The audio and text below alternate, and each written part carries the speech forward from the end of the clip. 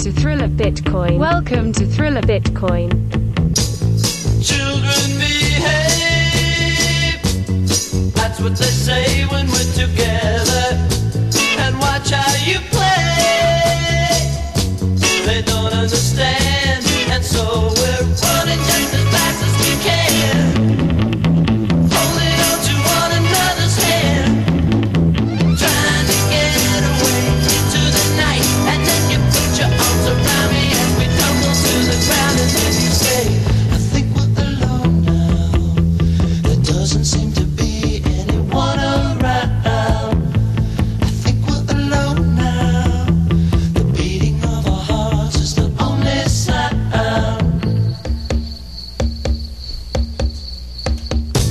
Look at the way we gotta hide what we're doing. 'Cause what would they say if they ever knew? And so we're running just as fast. So what brings you to Plub Lab today? Today I'm excited to talk about Yopaki. Really? Yeah. What has it been like? Because you've been building in stealth for, gosh, dude, has it been like 4 months? So it's a two-part answer. So it's been 4 months, but really it's been more of a year in the making.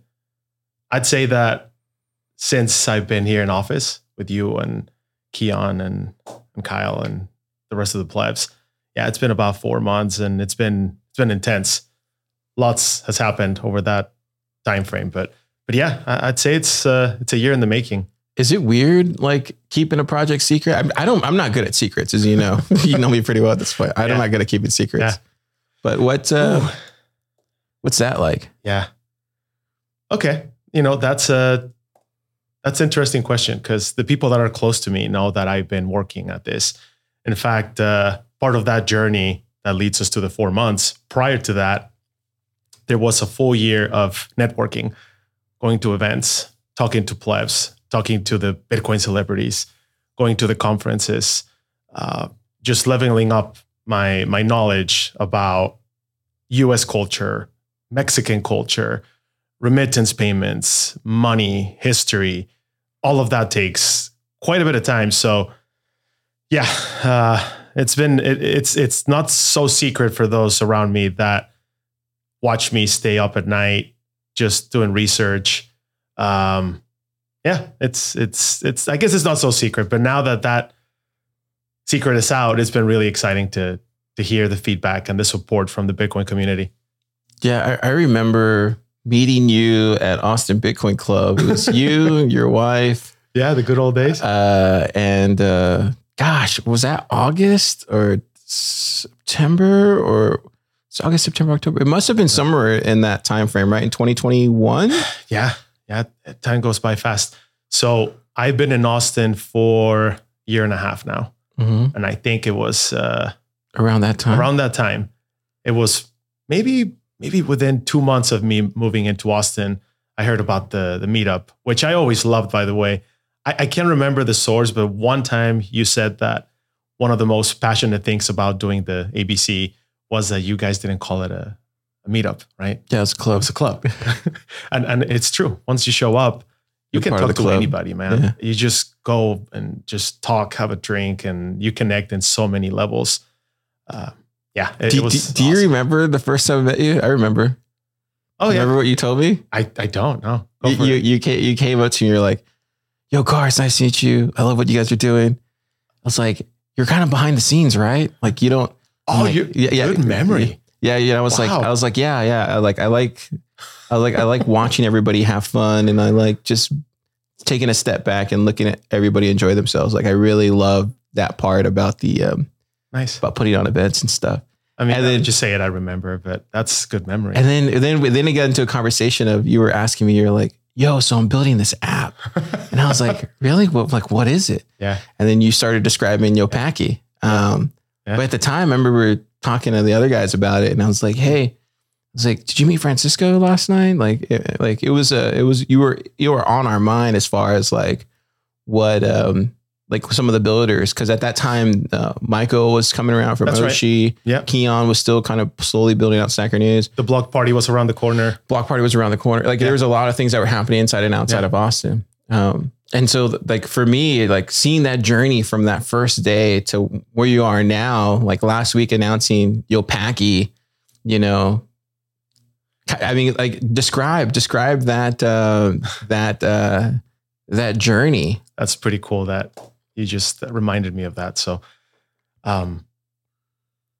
it's contagious, man. Just being here in Austin, that energy that you talked about, I could see it. I didn't know you guys very well, obviously, but I could see that energy that you're talking about. And yeah, I talked to Michael too, and he was building his app, and the block party, as I mentioned, was around the corner. I connected with other Bitcoiners that I had followed for months, you know, like Gentry and from Lightning Labs and other people.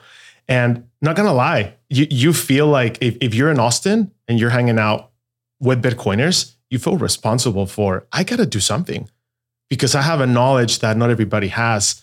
And depending on my background, I think I have a sense of how can I bring this to other people or more people or those that don't know, besides family and whatnot, right? So so that journey really from that moment of, hey, I want to build an app. It's just a cute idea, right? Mm-hmm. But then having to go through the process of knowing what it's going to be, finding the right partners, finding a co-founder, trusting those people around you, and eventually coming into Pleb Lab. I mean, that's a whole process because there's a lot of things I did not know. Yeah. Quickly for the people that are listening, like what's your background, Francisco? That's a good question. So I was born in Guadalajara, Mexico, and at the age of 5, moved to Mexico City. So the truth is I call Mexico City home. I don't know if you know this about people that move from province to the city. There's a word for people that move to Mexico City. They call us chilangos. Oh, wow. Yeah, okay. So if you ever hear the word chilango, it's people from Mexico City, but they actually moved to Mexico City. So I call home. Mexico City is really my home, and lived there until the age of 18. I'm not gonna dox my current age, but but then I moved to Salt Lake. I was in Utah for some time. I was there for a decade and plus. And my background while I was in Utah was in tech, all of it in tech.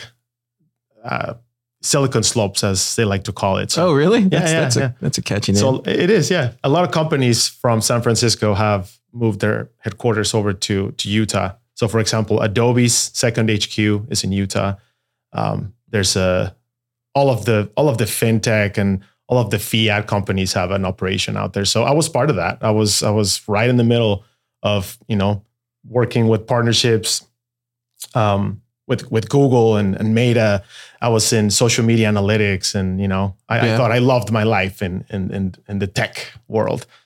I built the go-to-market strategies for multiple startups out there in Latin America, which at the time, I remember this because this is one of my victory stories, right? Yeah. But one of the companies that I worked for, they hired me to be, I was a sales executive, and their strategy did not include anything in Latin America.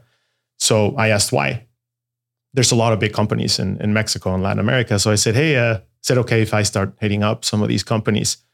And oh man, the responses I got, like, no, it's not worth it. It's going to take too long. And we don't really have marketing material for that. And we just don't have training. And I said, it's okay. It's my native language, Spanish. So I can take care of that. They said, you know what? That's fine. Go for it. So I started working those accounts, right? And I'm talking big accounts, calling them up, setting up demos and conversations. And eventually it led to, hey, we might want to sign a contract, but the way things are done in Latin America is we need to know each other. We need to meet in person. We need to get to know each other. Right. It's a very family-oriented culture. So they wanted me to be there. So here I go, knock on my VP's office, and I explain, hey, I need to go to Mexico to get some of these agreements taken care of. And the answer was, no, you can't do that. we don't do that. And I remember thinking, man, if I don't go, it's just not going to happen.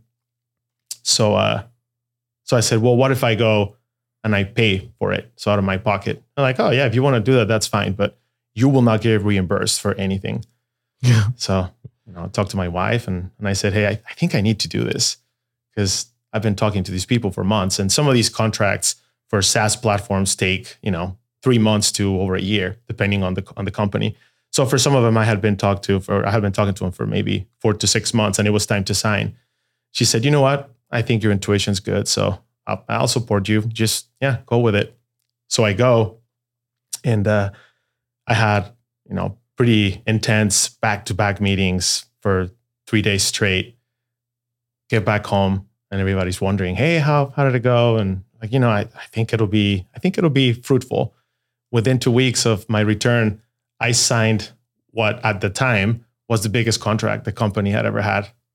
So, wow. So that's that. I guess that was the beginning of, oh man, things can be done. You just have to go out and do it. Sometimes it might cost you out of your own pocket, but that tenacity, right? Is that all it is, you think, when it comes to this stuff? There's a lot of that. Yeah, for sure. And, I've messed up a lot, of contracts and situations too, but you only know by doing, right, the work. In that specific situation, I was able to sign, and, it led to other departments within the company that allowed me to grow a department that it wasn't just Mexico. By the time I left that startup, we had contracts all over Latin America. We had Brazil, Peru, Argentina, Mexico. Is it because they informed the other, you think? Is that what's going on down there? Because I know it's just such a different market than I guess Americans are kind of used to here in the States. Yeah. What do you think it is down there? Is it just like you said, a family culture? Mm-hmm. Yeah. Definitely a cultural connection. I was invited to speak at a conference. It was called Social Media Week. And that obviously gave us a lot of exposure for what we were doing and the type of service we were providing. So yeah, once we had a handful of contracts, it was just a matter of, keeping in touch and just being aware of, hey, there is someone out here working the LATAM territory. That someone was me. That led to a second startup reach out to me and say, hey, we've heard that you've done this go-to-market strategy operation for such and such. We'd love for you to come on board and do the same thing you did for us. We have access to more funds. You would have full support, etc. So I did that. So that was, part 2 of that journey with the experience and the support. And I think that there's a lot to say about the cultural connection and that family connection that exists down there for sure. Yeah, dude, it's inspiring, man, to see that kind of growth that you were able to achieve moving from Mexico City to America, then jumping into startups. How did you make that transition from the tech space to the Bitcoin space? Like over kind of what brought you into the Bitcoin space? I actually love this story. Was it Saylor? I don't think we've ever, you're saying Saylor because of a comment I made earlier. Yeah. I think we've never talked about my origin story. Yeah, we never have. Oh man, this is going to be fun. Yeah. Yeah. Tell me about it. Cause I'm going to shield my dad here. He's one of my heroes. My dad, I love him so much. So my dad, growing up again, I have a hard ass dad. Like he's a man's man, right? Yeah, I can imagine. Yeah. And all of the based kind of stuff that, we Bitcoiners share, the cold plunges and the carnivore and the raw eggs, the raw milk and the don't trust, verify, all of that. That was my dad, to the point that it bugged me for a while. Growing up as a teenager, as a teenager, I remember always thinking, oh man, Dad, why are you always doubting everything? I go, why? And he's somewhat of a historian. So he would always say, well, you just got to read.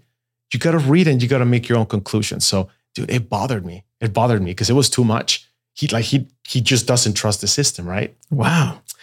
And there's a reason for that. We were really fortunate to grow up in a somewhat of a privileged situation because of his hard work. He actually comes from nothing. Like he really comes from nothing. And he started his own business. He went to public school where he earned an engineering degree, and he built his own company. That company grew to a certain size, and people took advantage of him. He hired, people he knew, and jealousy was part of that equation. And at one point, everything he built was destroyed. I mean, he lost everything. So because of that, I think he also was always wary of, hey, you cannot trust everything.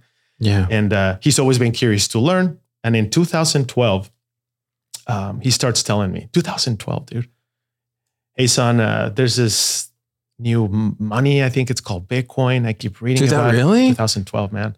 Yeah, I know. Wow. I know. I'm always going to That's my crazy. butt. Yeah. Okay. Look into it. It sounds interesting, sounds cool, sounds fun. I think you should look into it. And I honestly said, what is he into? It's one of those internet scams or email scams.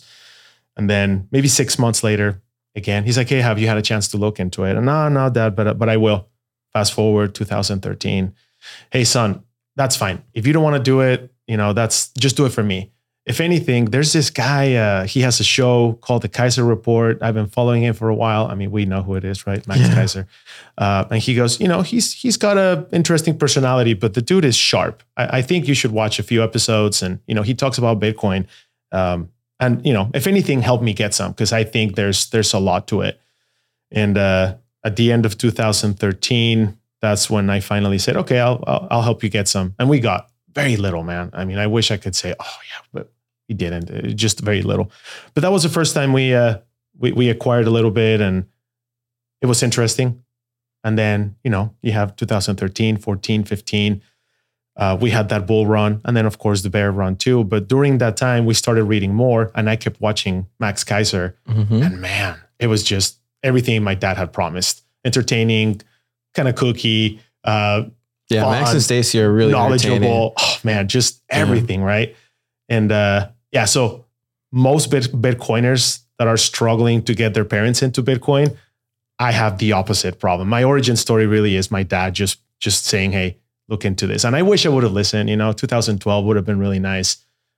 But it is what it is. My origin story comes from my dad. Yeah. Wow, that's crazy, dude. Did he buy Bitcoin too, or did he? So he wanted my help to do that. Oh, okay. Yeah, so that's why he was trying to orange. He was depending on me. Yeah, he was depending on me. And it's really funny story. Fast forward to 2021, first time I met Max in person. It's so funny because, they're super nice. Mm-hmm. But you don't know this about Bitcoiners until you see him in person. And I was, I saw him from afar, and it's just this feeling of, oh my gosh, that he's right there. And I got to go say hi. And I do. And it's like, hey, is it okay if I ask you a question? He said, yeah, come on. I said, well, I'm all nervous at the time. Oh, my dad, he told me about it, and we follow you. He's like, okay, give me your phone. He takes my phone and he starts recording. He's like, what's your dad's name? And I tell him, and he starts saying, hey, such and such, I'm right here with your son. And wow. Yeah. So he sends him a message, and my dad's just flipping out. Really? Yeah. Wow, dude. Yeah. So that was, all of that full circle. And, and by the way, both Max and Stacy have been great throughout my endeavor of, oh man, I want to build something. I want to build something that can help onboard more people. And that's, and that's how eventually came to Yopaki. Yeah. Yeah. That's an amazing story. I didn't know Max did that. I actually have an interesting Max and Stacy story that I don't think I've ever shared before. Oh, let's go. So, I was in the crypto space in 2017, 2018. Uh-huh. We were at this place called HoshoCon. Okay. Because I knew one of the guys that was running that company. It was like a cybersecurity company for I don't know, Ethereum projects or something. This was like when the, wow. there was a lot of these tokens. Yeah. I didn't know anything of anything back then. So I got invited. So I went over there, I was covering it just like my media company was covering, this event. And I was in the PR room, just sitting there, doing my thing. Uh-huh. And I see Max and Stacy from afar, like at the other table. And they're in this kind of meeting where this guy's pitching them their idea or whatever. Did you know who they were? Max Stacy. Yeah. Okay. Yeah. And then so like I'm in the PR room and I'm like recording like a podcast for it. Okay. So I literally, after the guy leaves, I can tell they're like, they're in that situation where they don't want to be bothered anymore because they just got, rung through whatever.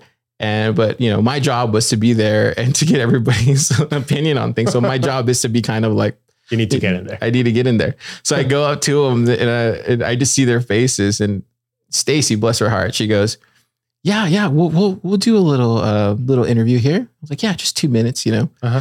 And we start talking. We're talking. I think at the time we were talking about the Libra coin or something. Oh, and Max's face, I can tell he just can't help himself because Stacy starts talking about it, and then Max goes from like a frown face to like a happy face. He's like, you know what? And he starts going into his whole rant, and then I grabbed it and I posted on oh, that's awesome. on Thriller podcast or Thriller Crypto at that time. Oh, yeah. Wow, this is pre-Thriller.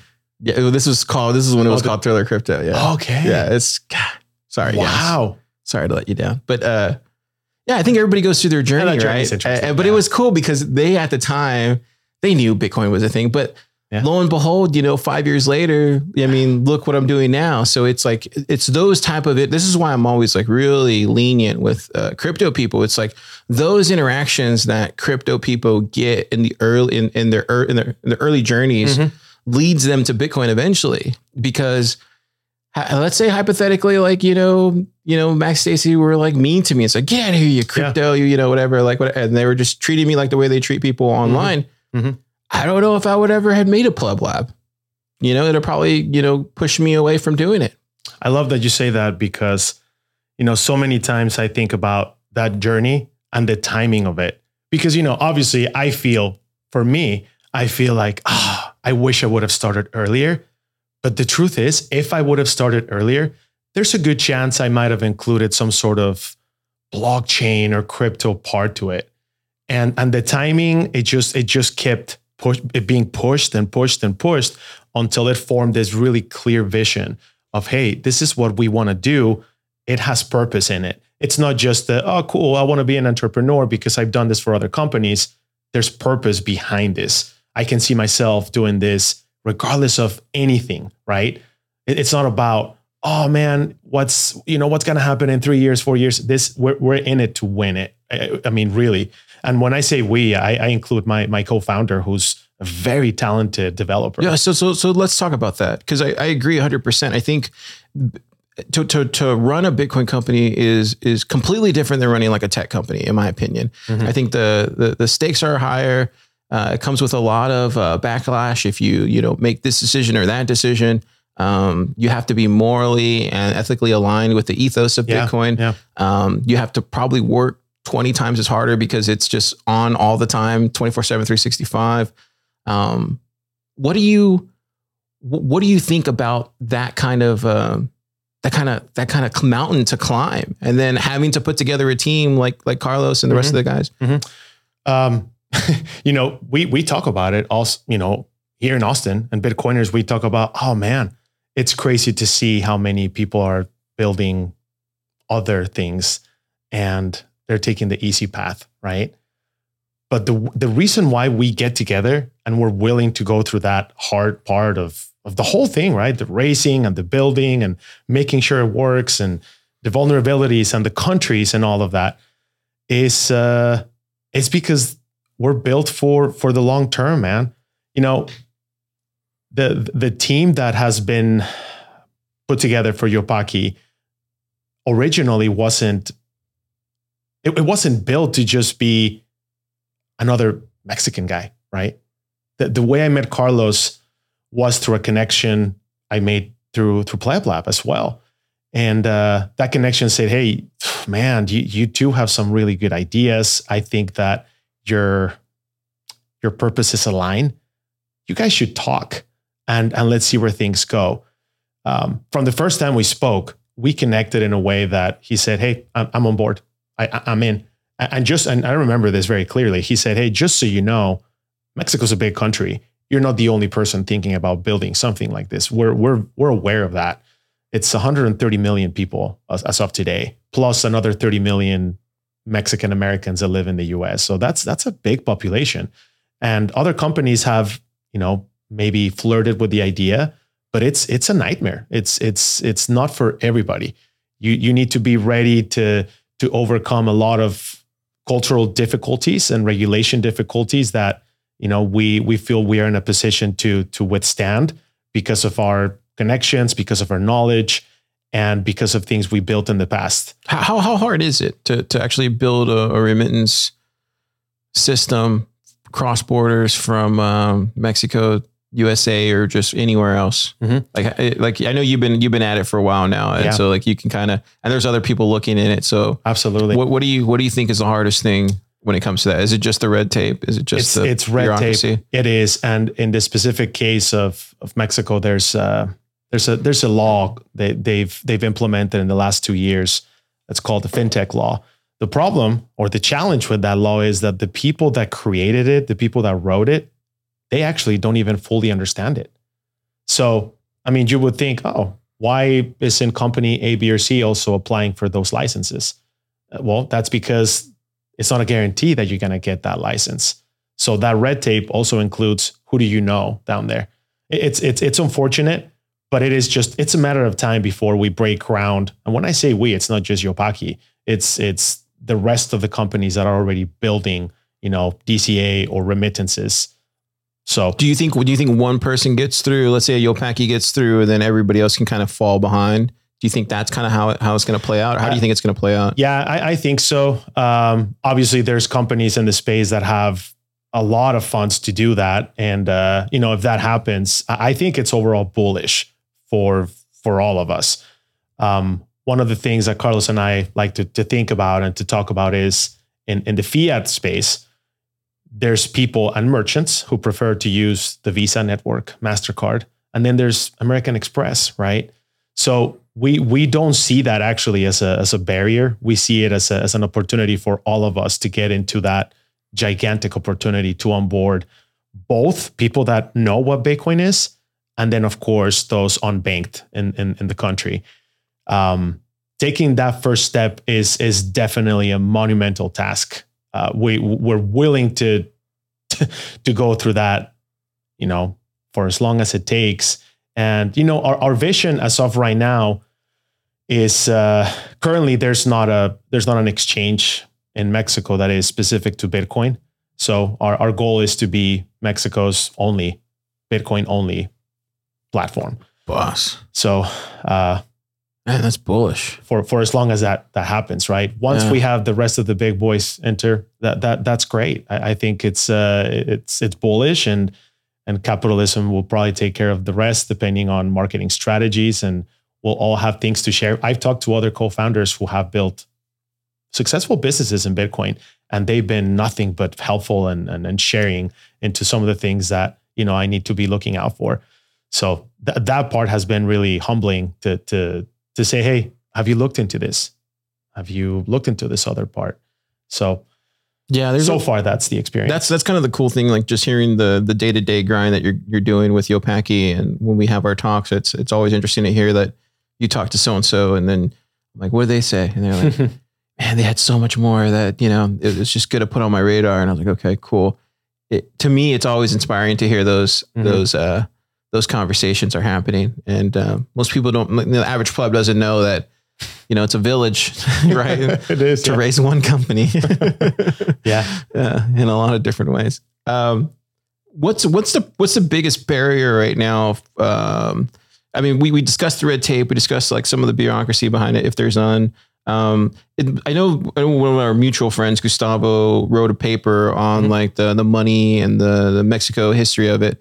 What are your thoughts on that? Do you think that plays any importance to Bitcoin when we look at capturing the market in Mexico? It does. And, you know, the work he's doing is pretty impressive, because it's not just about telling people, hey, this is Bitcoin and it's just a digital money, and, you know, give it the simple explanation when people don't even know what money is, right? So it's important for especially those unbanked to know how they can access, because everyone has a phone, by the way. Everybody has a cell phone. You go to third world countries or developing countries, and everybody will have a smartphone, not even a Nokia. I mean, I'm talking a full-on smartphone. So the access to the Lightning Network simplifies that.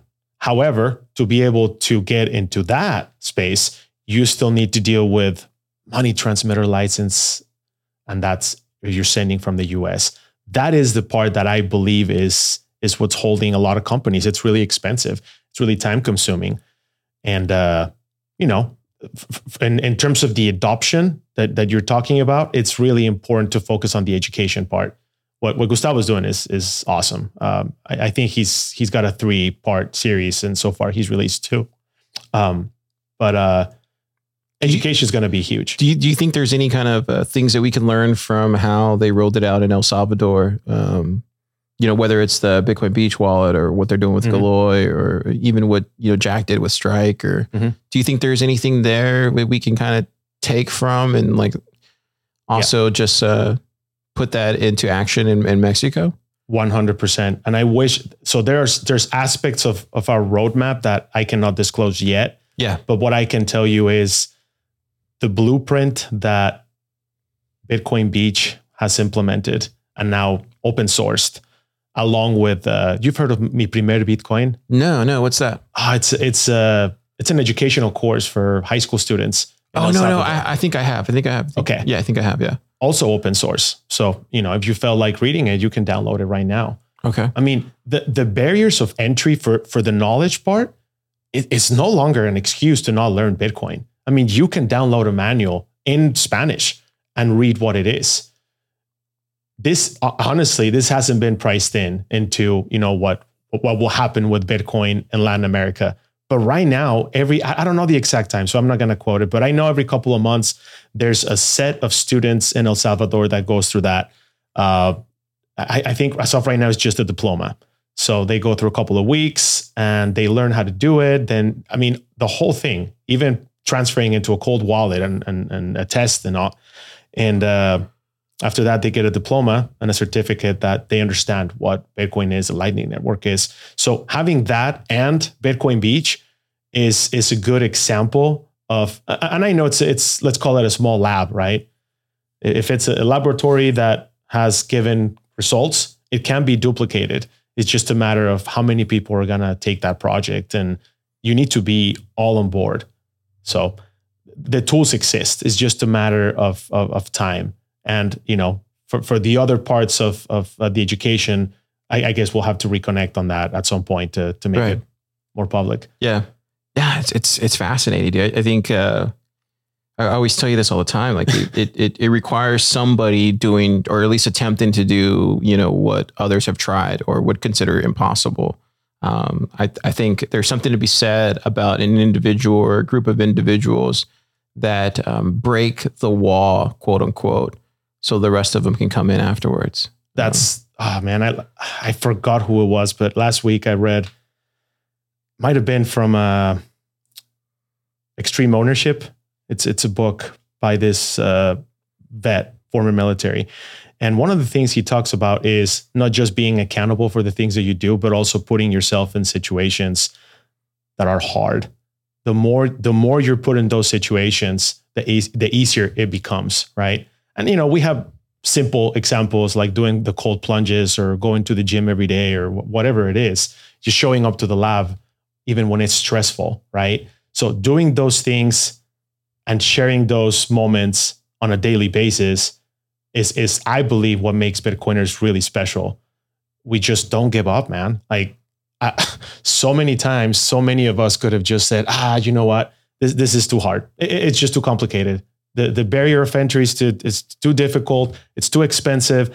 I can just go get a fiat job. So many people here in the office that I've seen are incredibly talented. I mean, they could be working at any of the big tech companies, but they don't want to, because there's purpose in the things that we're doing, what we're building. So I think there's a lot of tenacity and just not giving up that goes hand in hand with Bitcoiners. Yeah, absolutely. Gosh, dude, it's it can be hard. I mean, it can be really hard. I think you gotta have to, you gotta just kind of have to put it, in front of you. You got to put it all in front of you and then start knocking them out, right? One by one. Yeah. And then at some point it reaches momentum speed and then it's just blast off. But and then surrounding yourself. My co-founder Carlos has a really strong background. so you found him through Puebla, but like as far as like the roles in y'all's company, what is it that he focuses on primarily? Yeah, so he is 100% in charge of the developing aspect. So he's, not just co-founder, but CTO. And as that, he understands everything that happens. He's a full, man, I could just go on and on because the dude is just so talented. I think a couple of weeks ago, we were putting a document together and I was just like, hey, can you share some of your other skills? I just kind of want to get a better idea. And the guy sent this list that I had to call him up and say, hey, are you kidding me right now? Really? Like, what do you mean? I'll just start with so he's an actuary, which basically makes him a mathematician. So he's already a math genius, right? Yeah. He does his studies in Mexico, gets his actuary title, and then gets a job in the European Union. So moves to Switzerland. While he's in Switzerland, he kind of gets bored of the whole actuary thing and decides to go into computer science. Mm-hmm. Actually, hold on. Before computer science, he gets a master's in quantitative finance. So so for anyone that knows, if you've heard the term quant, that's what that is someone that has a master's in finance, quantitative. So mathematics, finance, whatever the hell that means. Gosh. Yeah. And but then he gets bored of that, right? As he should. Right? As he should. I like it. Oh, by the way, while he's doing this, he's learning French and German on top of his English and Spanish. So why not add it to the bucket? I mean, he's already there. And once he gets into computer science, he decides to do the entire stack of languages and he becomes an expert. And, his journey is really, really cool too.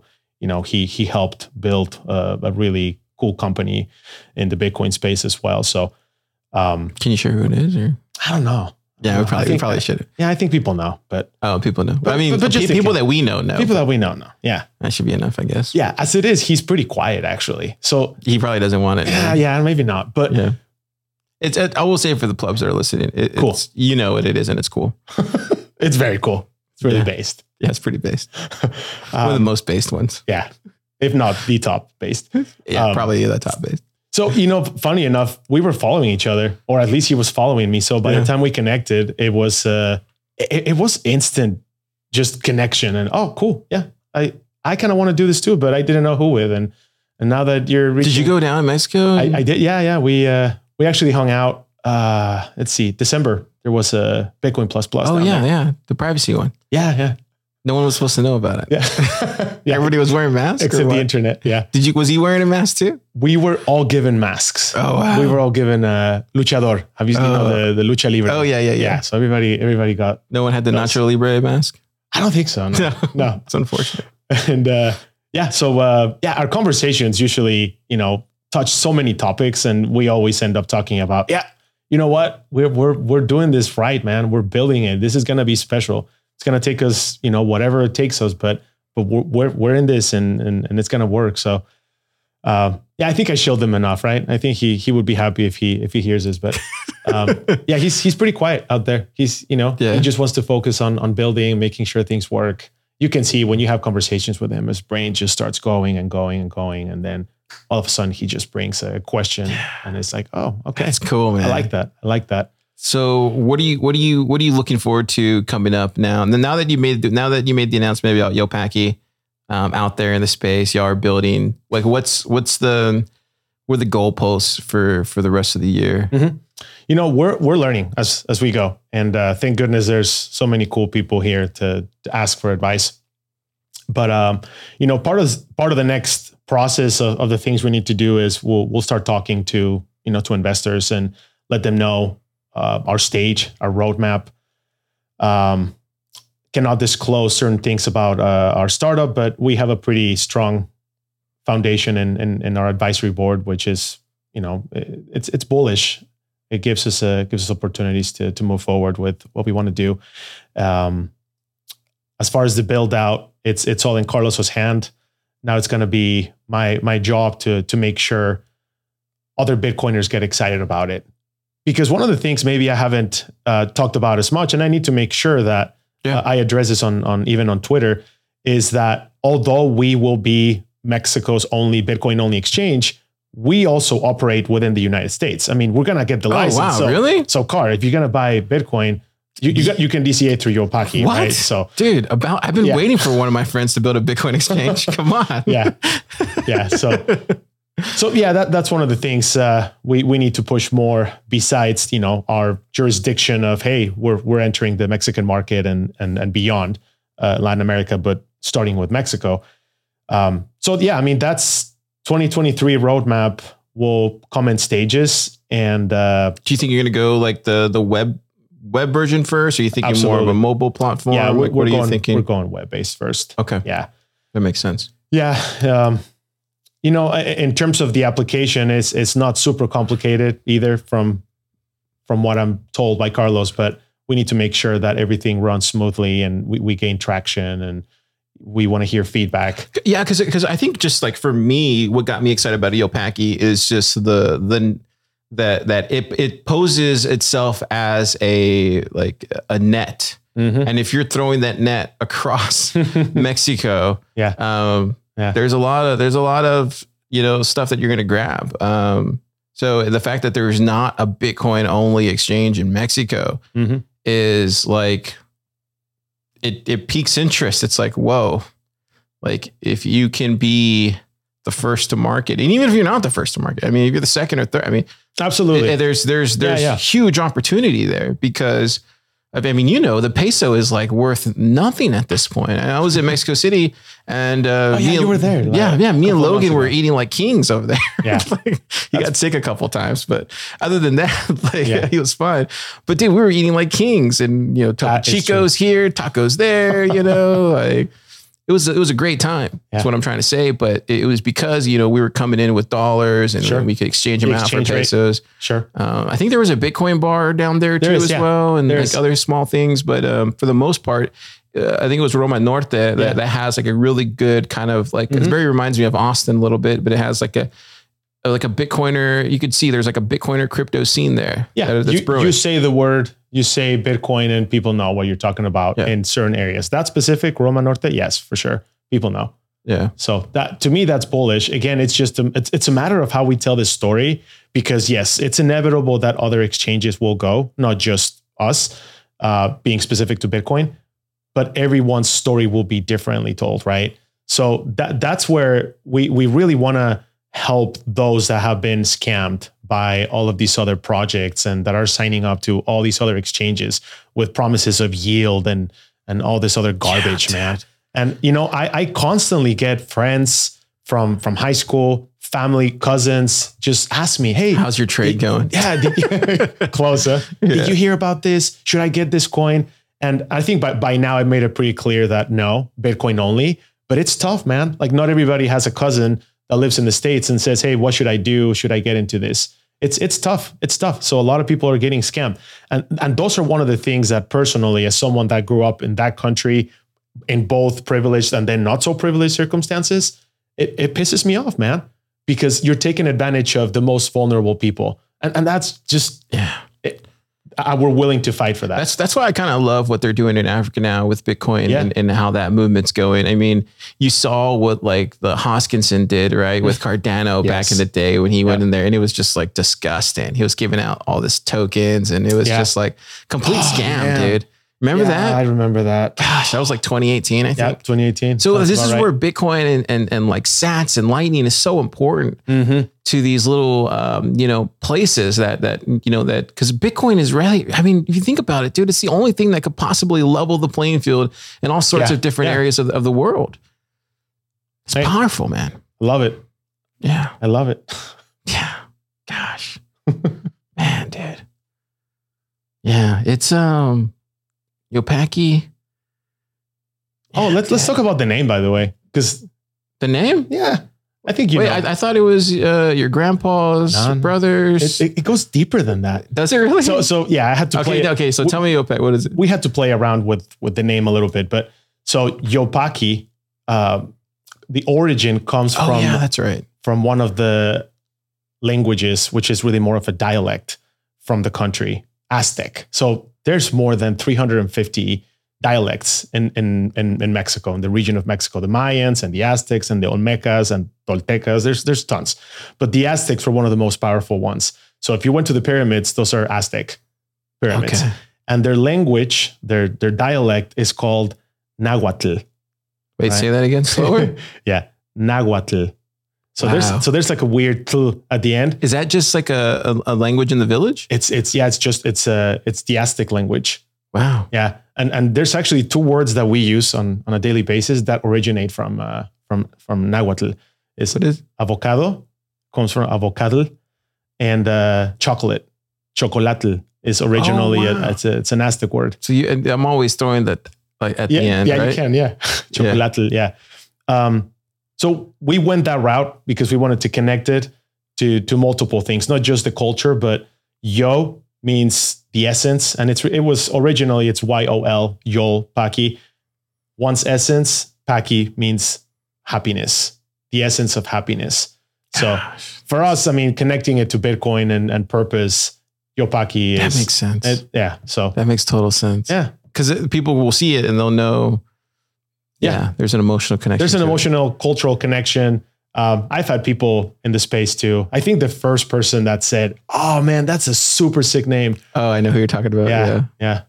I think She knew. Yeah, she knew. No, Yeah. she didn't know what it meant, But she knew it was something, because I think she knows all like because she would, from what she told me, she used to go out there into like the villages and talk to. Okay. There's like certain languages, because she's like what do you call those people that just know a lot of different languages? Polyglot. Yeah, she was one of those. Oh, I know who you're talking about. Okay, so actually, yeah, she was the first one. Second person was Desiree from Thunder Games. Oh, okay, so she knew too. Yeah. Oh, wow. So when she's like, "Oh my gosh, I love your name," I'm like, "Okay, if I get two Bitcoiners to agree that it's a Yeah. cool name, I think we're in a good track." Gosh, dude, that's amazing. Yeah.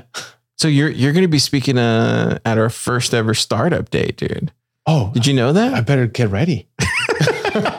Is your team, is Carlos coming down? Carlos will be here. Yeah, he'll be here. So you're gonna present Yo Paqui He'll break his anonymity for the event. yeah. Yeah. I mean, we could probably get him a Lucho mask. Lucho. if we I need love to. it. Full circle, man. Yeah. But no, I was gonna say though. But what are you hoping to present that day for Startup Day? I'm just curious. Yeah, because I don't even know. Okay, well, let's keep it a surprise. Yeah. No. Now we'll highlight our main strategy. So we won't talk about all stages of Yo Paqui, Yeah. but we'll highlight the first two. We're gonna do a funny video too. Yeah. Yeah. So, Okay. So We get first look. you Dashboard, maybe? get first look, but if anyone in Austin or outside of Austin is thinking about coming to SATS, they should. It'll be super entertaining. It'll be worth it. Yeah, it'll be worth it. Dang, that's awesome. Yeah. Well, dude, thanks for coming on the show, man. I love it, man. I really, I'm just gonna say this from the bottom of my heart, man. And people are probably like, man, Car, you say this on every guest, but it's no. true though. But you really mean it this time. No, it's not even that. It's just dude, Bitcoiners are such an inspiration in my life, man.